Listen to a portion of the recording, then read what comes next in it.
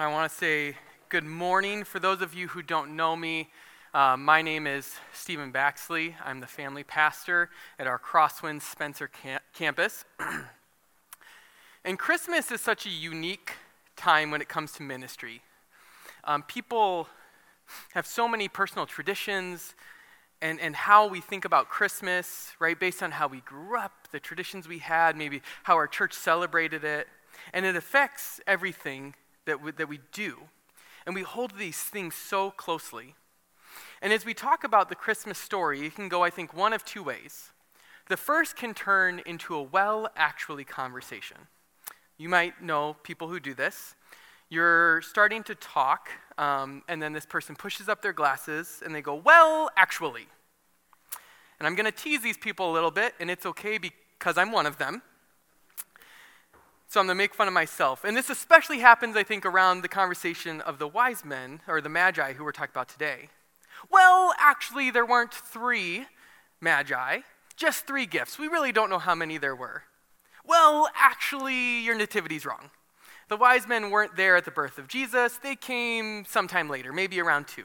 And we could go on with some of these. And then we have the opposite end of the spectrum. Those that sometimes overly romanticize or simplify a story just to its components. It was pretty, it was perfect, it's just the sum of its parts. It's just a story that we cherish. There were definitely amazing, beautiful, profound, and miraculous things that happened. But Jesus was born just like any other baby. There was screaming, both from the baby and Mary. It was messy, both the birth and relationally. Mary getting pregnant before she was married, and Joseph openly admitting to be the dad. And we see just as much mess with the story of the wise men. So learning the story of God is not just about data and information going from here to here. The story itself is packed full of art, as its authors often align more with poets, musicians, and prophets than they do with teachers, administrators, and engineers. But what makes this special is the baby, not who he becomes later on in the story. We cherish the baby at this moment. And we're going to see today that this is what the wise men know. It's not just a story to remind us that Jesus came and how it happened, or it's not just a cute story because there's a snuggly little baby. It's not a science explanation of how Jesus got here. But we need to ask, what is God teaching us? Even in the midst of Advent and the birth story, we need to focus in on this child, Jesus, because it's his story we are telling. I know we read the passage, but I would like us to stand together and read it again. It's Matthew 2, 1 through 12. After Jesus was born in Bethlehem of Judea in the days of King Herod, wise men came from the east, arrived in Jerusalem, saying, "Where is he who has been born King of the Jews? For we saw his star at its rising and have come to worship him." When King Herod heard this, he was deeply disturbed, and all of Jerusalem with him. So he assembled all the chief priests and scribes of the people and asked them where the Christ would be born. "In Bethlehem of Judea," they told him, because this is what was written by the prophet. "And you, Bethlehem, in the land of Judah, are by no means least among the rulers of Judah, because out of you will come a ruler who will shepherd my people Israel." Then Herod secretly summoned the wise men and asked them the exact time the star appeared. He sent them to Bethlehem and said, "Go and search carefully for the child. When you find him, report back to me so that I can go and worship him." After hearing the king, they went on their way. And there it was, the star they had seen at its rising. It led them until it came and stopped above the place where the child was. When they saw the star, they were overwhelmed with joy. Entering the house, they saw the child with Mary, his mother, and falling to their knees, they worshipped him. Then they opened their treasures and presented him with gifts, gold, frankincense, and myrrh. And being warned in a dream not to go back to Herod, they returned to their own country by another route. Let's pray. Lord, we thank you just in your coming to save us. Lord, I pray as we reflect on this, that you would humble our hearts, Lord, that you would humble me, and that your words for us would just come forth, that we would honor you and love you with all that we are. Amen. You may be seated. So we've heard the text twice, but I want us to get really into it. So I'm going to retell the story a little bit with some historical context and some other things going all the way back to Matthew chapter 1. And I want us to get the whole picture of this context, because Matthew is writing this letter, this book, and he is setting this up in a very specific way. So chapter 1, verse 1, we see him setting this up, an account of the genealogy of Jesus Christ, the son of David, the son of Abraham. So we get this idea that this person that we're going to be talking about, this descendant, is of David. So already we're talking about this ruler, this idea of kingship should be entering our mind, right? There is a king who's coming. And Pastor Kurt talked about last week, the virgin gets pregnant. And we're so used to that, but like, man, this should sound weird. Like imagine if you knew somebody, right? And they're like, oh, I got pregnant. Oh man, right? Who's the dad? There isn't one. You'd be like, you're crazy.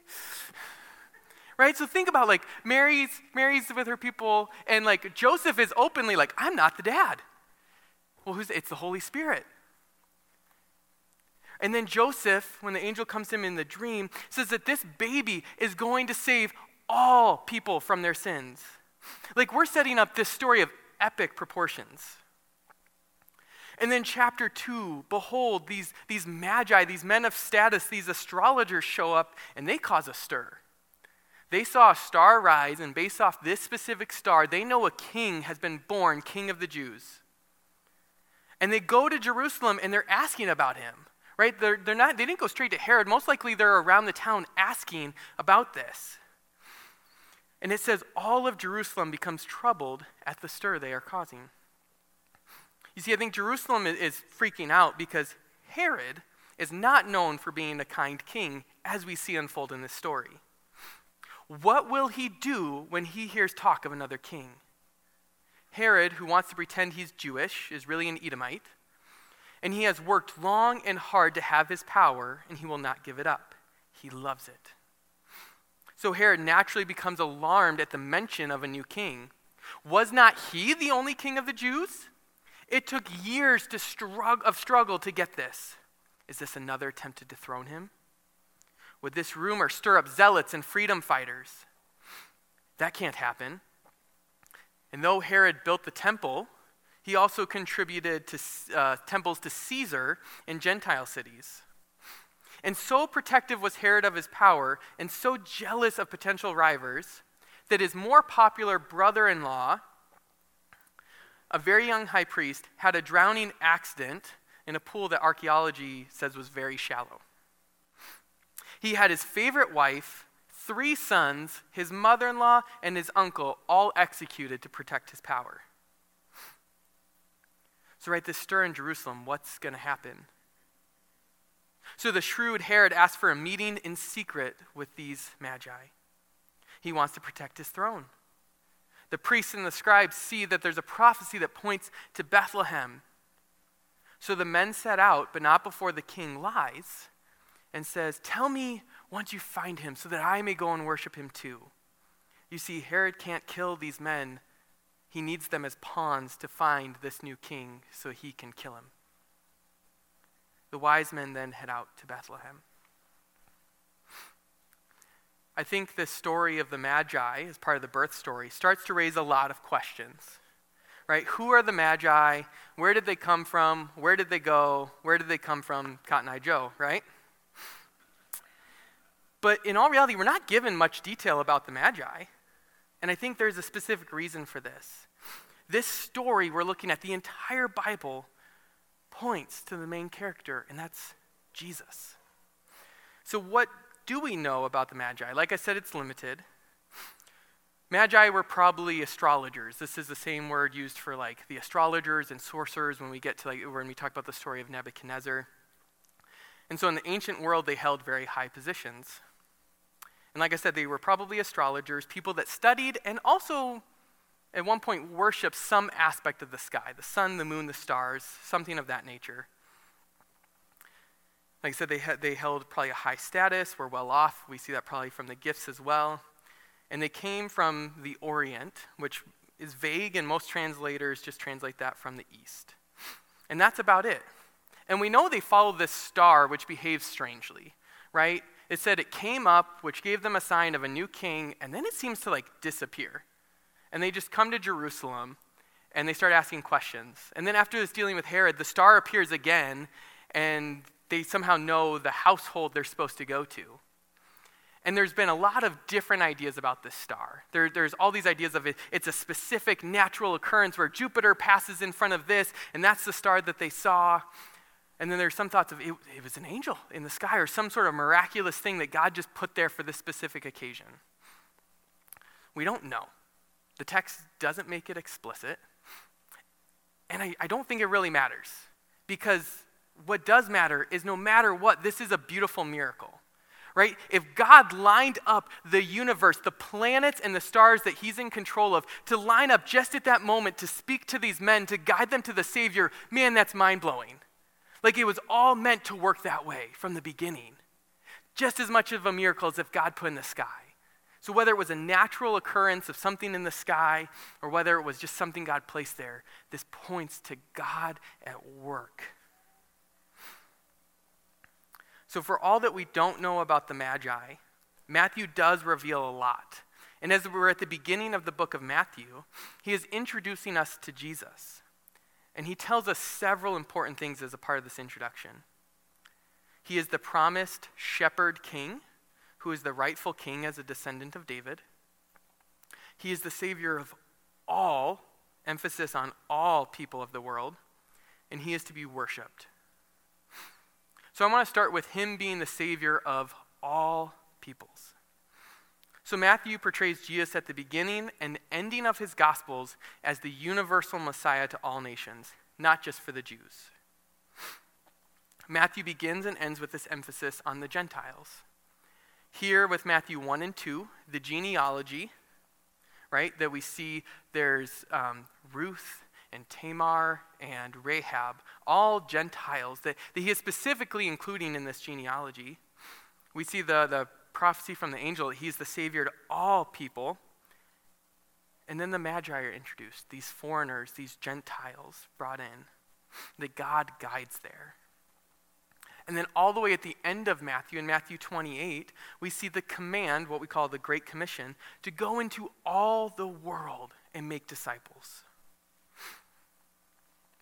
Now, we as Westerners, as Gentiles, are used to this, but I want us to take on the mindset of the Jews for a moment.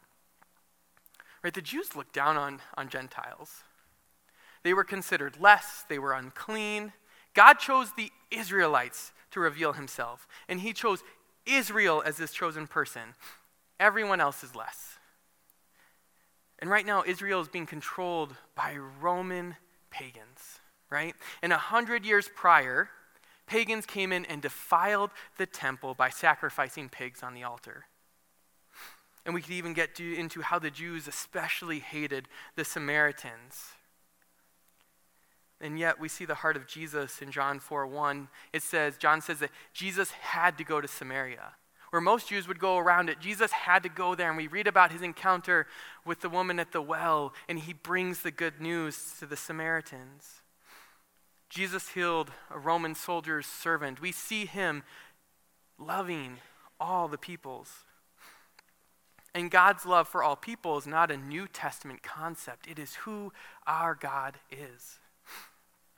Going all the way back to Genesis 22, verse 18, God is talking to Abraham. And he says, "And in your offspring shall all the nations of the earth be blessed, because you have obeyed my voice."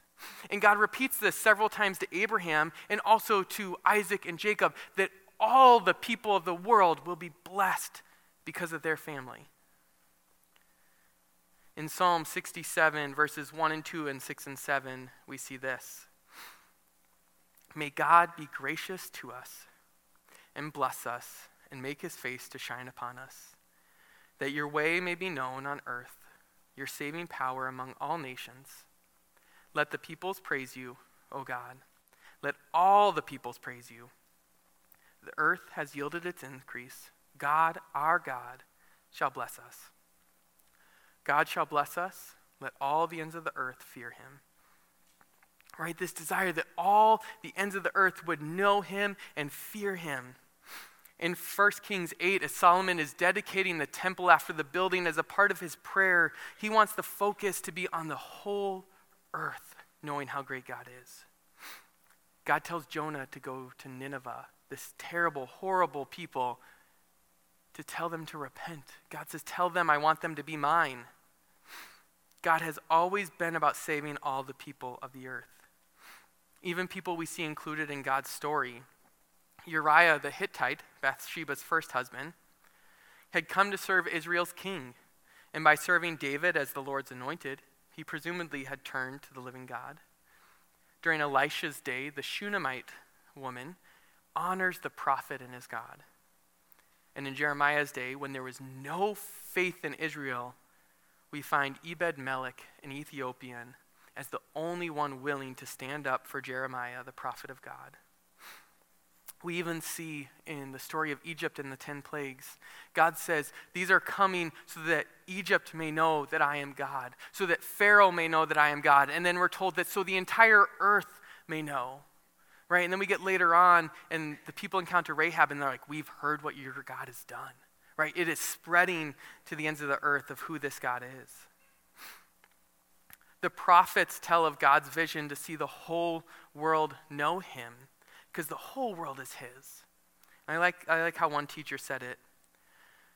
The teaching of the prophets tells us at least 3 things that have to do with missions. First, the universality of God's plan of salvation. First, the universality of God's claim. Second, the universality of God's plan of salvation. And third, the universality of the Messianic kingdom. And I won't read them, but there's pages and pages of verses that speak to this. Verses like 1 Samuel 17:46, Exodus 9:14 through 16, Deuteronomy 10:19. We see the prophets like Zephaniah, Malachi, Isaiah all talk to this. And like I said, many, many more. So if God is for all people and we see this challenging the Jews, what are we being challenged to? Who do we not maybe care for that God loves? Who might we think we are better than? I've sadly seen people with attitudes that the conservative, middle-class, moralistic person is God's chosen Christian. No. But you might not hold to that specific idea. Just fill in the blank. It's people with tattoos, people that listen to rap music, people that do X, Y, or Z aren't worthy of God's grace. It could be a sin, a lifestyle, a class, a race, whatever it is. But God's grace and love are for all people. He still absolutely demands holiness as we follow him, but he does not withhold his grace from any. We see this in verses like Romans 12:16. Live in harmony with one another. Do not be haughty, but associate with the lowly. Never be wise in your own sight. In Galatians 3:28, there is neither Jew nor Greek, there is neither slave nor free, there is no male and female, for you are all one in Christ Jesus. Right? Paul's laying it all on the table right there.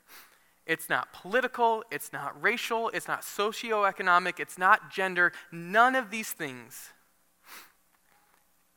All of those things are just distractions that puffs us up with pride. And we can so easily make people out to be the enemy, but they're not. People are the mission, right? The mission we talk about, reaching people with Jesus. So who is the real enemy? It's Satan. And he loves when we focus on the wrong thing. The biggest advantage to Satan is when we make people out to be the enemy. It makes you feel good because it provides you with an easy enemy you can see and target. This allows us to pretend they have all the badness and we have all the good. All the world's problems are their fault. It's their evil, and I get to bring all the goodness. Sadly, this can cause us to walk around tearing people down, even abusing others.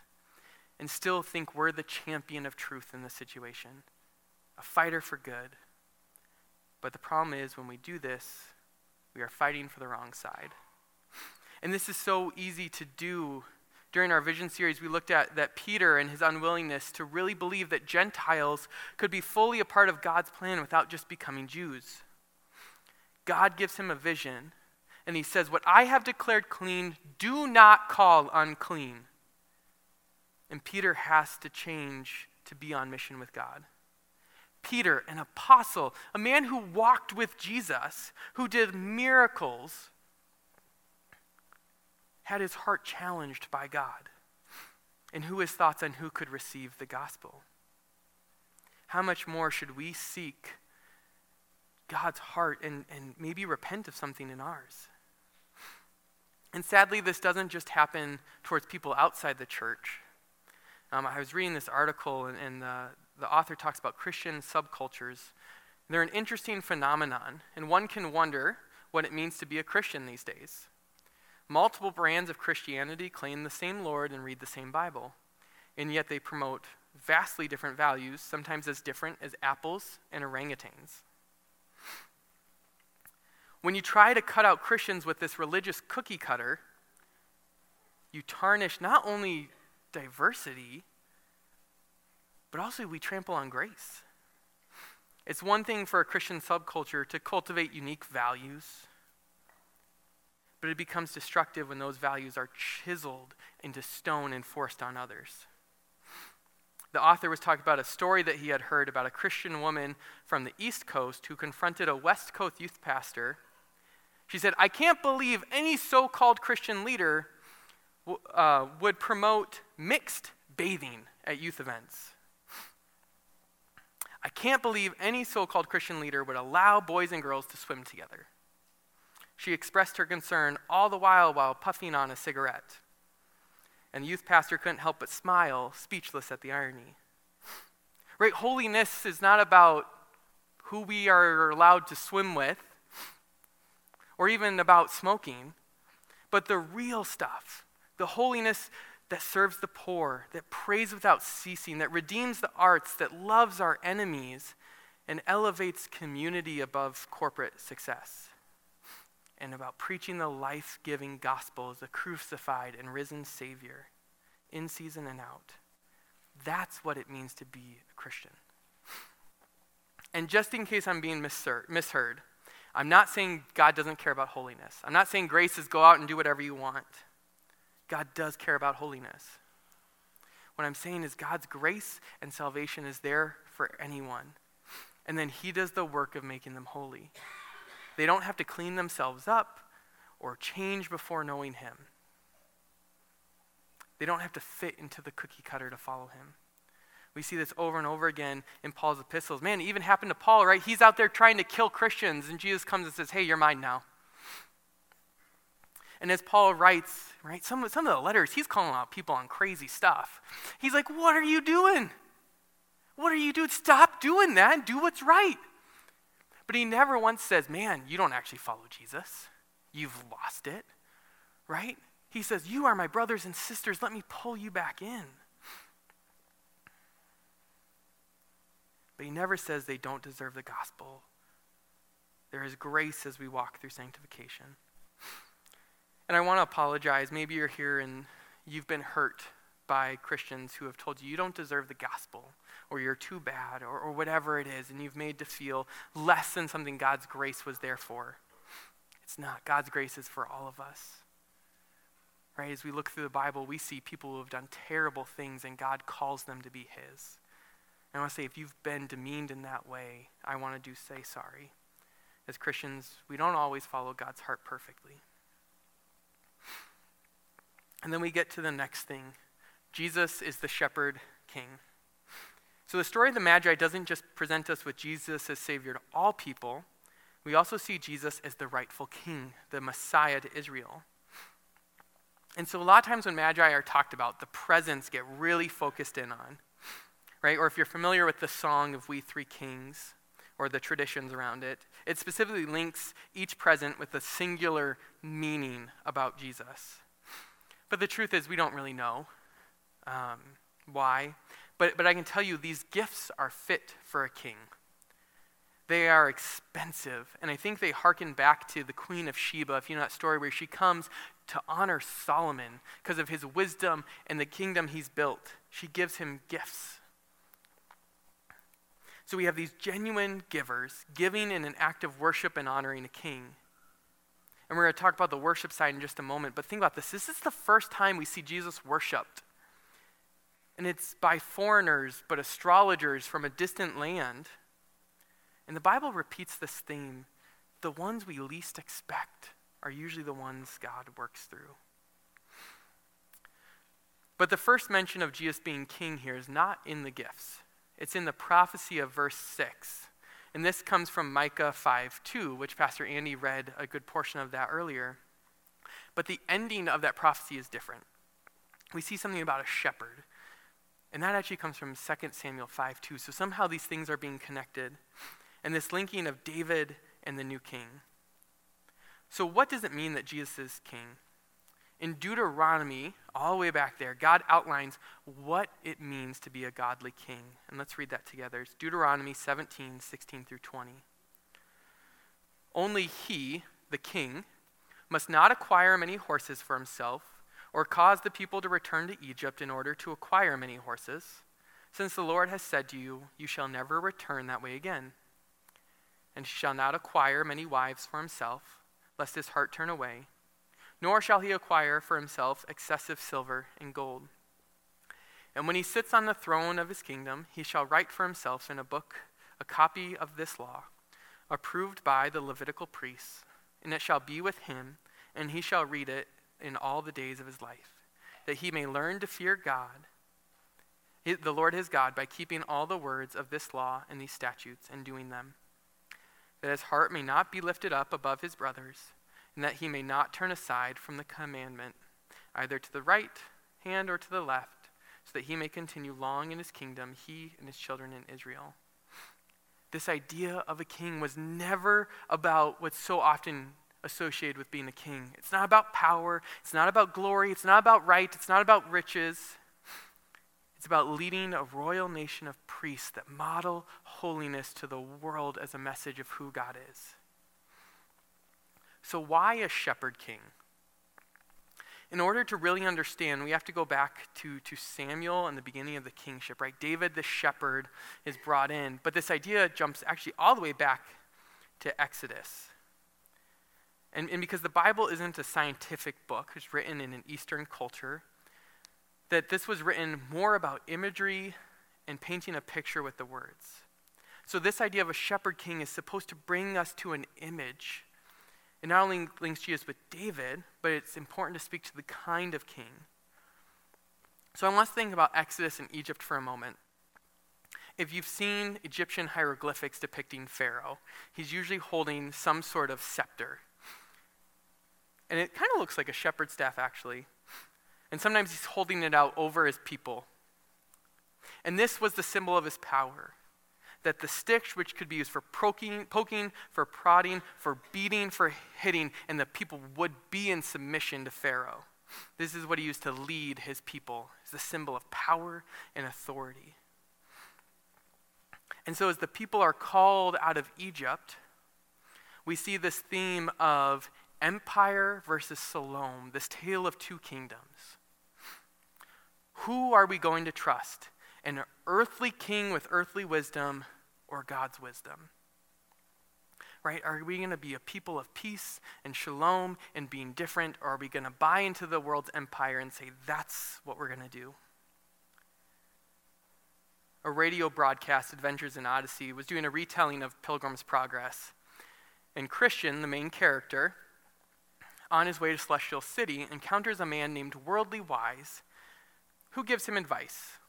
The advice turns out to be detrimental, and the king sends someone to save Christian. And so this person comes up, he talks to Christian, he saves him, he goes, why are you on this path? Why did you leave the main path? How did you get here? And Christian says that Worldly Wise helped him and told him to go this way. And the king's messenger replies with him, it's dangerous to listen to Worldly Wise because he is a liar. But the problem is, sometimes he's helpful.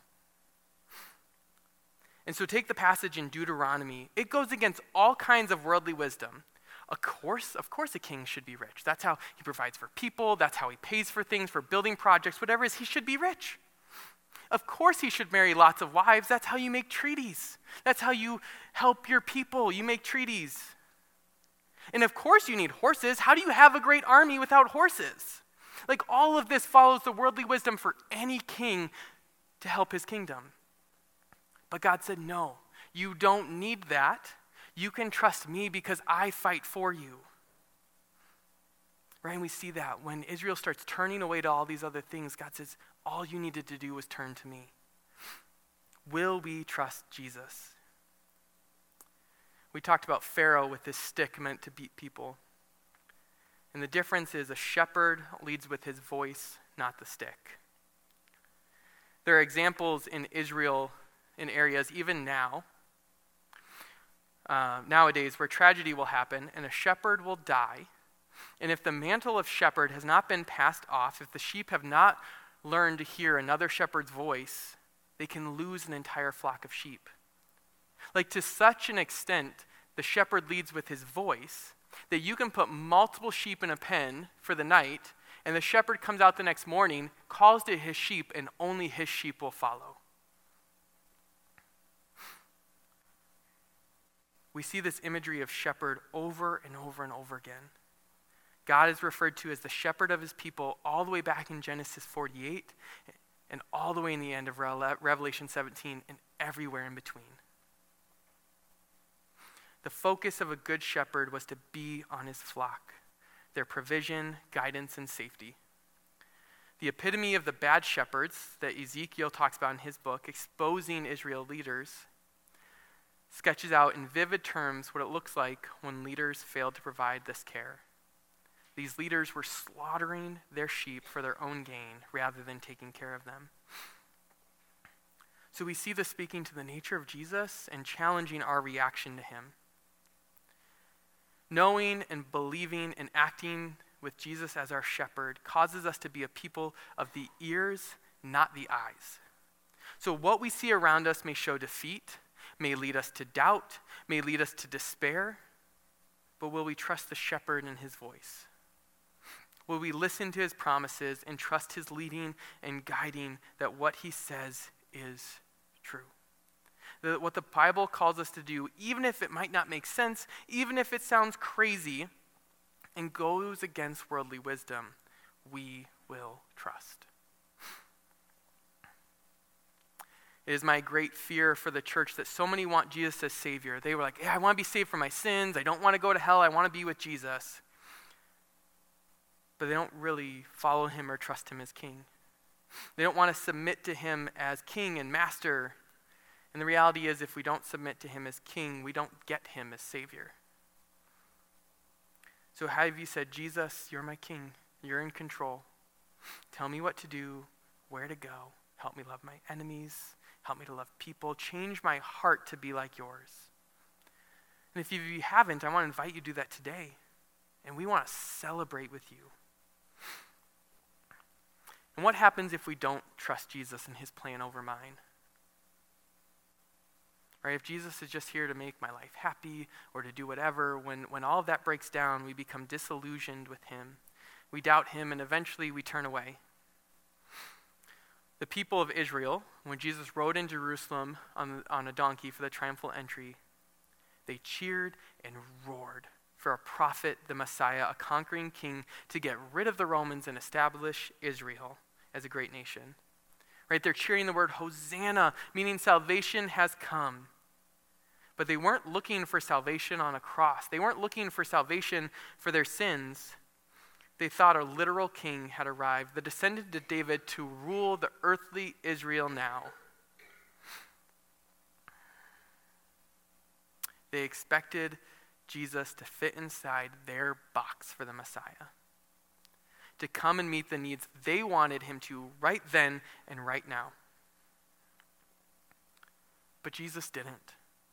And a few days go by, and there's been no revolution, no coup, not even a single Roman has died. disappointment, maybe anger and bitterness has set in. And when you turn a few pages, on the night Jesus was betrayed, the same city that welcomed Jesus in is now chanting, "Crucify him." God often works outside the box we want him to. But are we going to trust and submit to him as king? And all of this leads into Jesus is to be worshiped. Do we follow? Do we listen to his voice and worship our shepherd God King? I want to read verses 9 and 10 from Matthew 2 again. After hearing the king, they went on their way, and there it was, the star they had seen at its rising. It led them until it came and stopped above the place where the child was. When they saw the star, they were overwhelmed with joy. Right? It says they were overwhelmed with joy at finding him. And the next verse says, as soon as they entered the house, they fall down and worship him. Right? That's their response, joy and worship. I was reading someone who was talking about it as we set up our nativities, right? We have the magi coming in, and they're either just holding their presents, they're standing around, something like that. But what they do as soon as they see Jesus, they hit the ground and they worship the one they have been searching for. There has been this surge in defining worship over the last few years, that worship isn't just singing, it's your whole life. And I agree, worship is not just singing, it's not just Sunday. Worship is going to speak to our heart. Worship is our whole life, but what does that really mean? And I think verse 10 really speaks to this and what the point of this is, that we're called to worship Jesus with joy. There is joy in following Jesus. I want to read a few quotes from men much smarter than I. Blaise Pascal said, "All men seek happiness. This is without exception. Whatever different means they employ, they all tend to this end. They will never take a step but to this object. This is the motive of every man." Or C.S. Lewis, "We are half-hearted creatures, fooling about with drink and sex and ambition, when infinite joy is offered us. Like an arrogant child who wants to go on making mud pies in a slum because he cannot imagine what is meant by the offer of a holiday at the sea. We are far too easily pleased." And then C.S. Lewis, he challenges us, it's a Christian's duty, as you know, for everyone to be as happy as he can. Yes, that is risky and controversial, but it is strictly true. Maximum happiness, both qualitatively and quantitatively, is precisely what we are duty-bound to pursue. Right? This idea that joy in Jesus, because it's the only place to find true joy, should be what we desire. And as we follow him, we find it. I like how one author put it this way. Suppose a husband asks his wife if he must kiss her goodnight. Her answer is, "You must," but not that kind of must. What she means is this: unless a spontaneous affection for my person motivates your kiss, your actions are stripped of value. All of these are pointing us that the true joy is found in following Jesus. I've heard one pastor comically say that too many Christians go around and look like they've been sucking on sour pickles.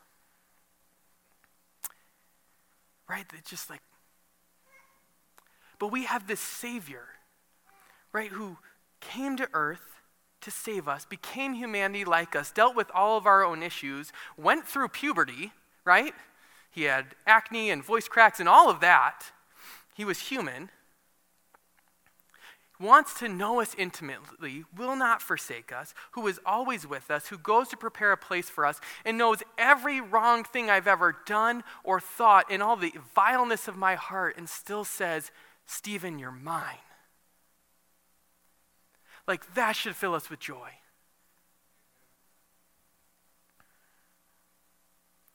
So why are we lacking in joy? We have so much to learn from the Magi. They joyfully bring gifts. They went on a journey that probably took over a year just to get to Jerusalem.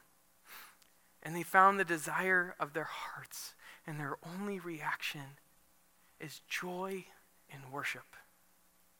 Joy is being satisfied and content with who God is and where he has you.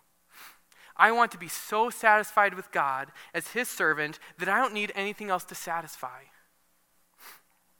right? Even sometimes as a pastor, we can start to put our satisfaction in the wrong things, right? How many people are attending? How many new members do we have? How many kids do we have at youth group, right? Where those things aren't going to make me feel better. The joy is Jesus. For a while in college, I looked everywhere but for God for satisfaction. In college, I was a professional magician, and I would do shows. And I'd get to go do shows, and people would applaud me, and I'd see it sometimes ask for an autograph, and I'd be like, this is so cool. I'm awesome. And I would go to bed, and I'd wake up, and I'd feel empty. There was just this momentary satisfaction that would disappear. And as I searched, trying to find something that would make me happy, I descended into depression, right? What's the point? I ended up going to a ministry called Regeneration, kind of like Celebrate Recovery. And it was through going through the beginning parts of this, I was going through the booklet they gave, and I came to this part that says, it was talking about the highest calling for any human is to be the servant of the Most High God. And it's such a simple statement, but at the time, this light bulb went off. And I was just amazed and humbled that is who I am. I am given an identity of importance to be the servant of the God of the universe that spoke and created everything. Right? That created me. He has given me purpose to serve him. And it was this life-changing moment of, man, there is joy in the purpose of serving God. God is most glorified in us when we are most satisfied in him. And I think this is what it truly means to have a life of worship. If you're familiar with the Westminster Catechism, it asks, what is the chief end of man? It says, man's chief end is to glorify God and to enjoy him forever. The answer is not two answers, it's one with two parts. We glorify God, and we do that by serving him and enjoying him forever. So I think the big question is, how do I respond to Jesus? Will we respond like the Magi who come humbly in submission to the King, this God babe, to give worship with all that we are? Or will we respond like Herod, protect my own interest, hang on to my own power, my own desires to try to keep control? Will I welcome the lost, the weak, the least, the people not like me like Jesus does? This is the whole story. It's how will I respond? I said at the beginning that this story is not really about the Magi. It's really the story of Jesus. So will your life be your story, or will your life be the story of Jesus too? Let's pray. Lord, we thank you that you came to save. Lord, that you've saved each one of us. Lord, I ask that you would help us have humble hearts like yours.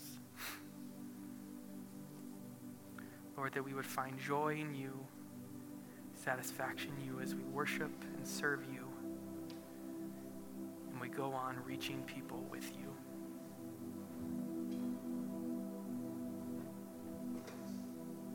Thank you, Jesus.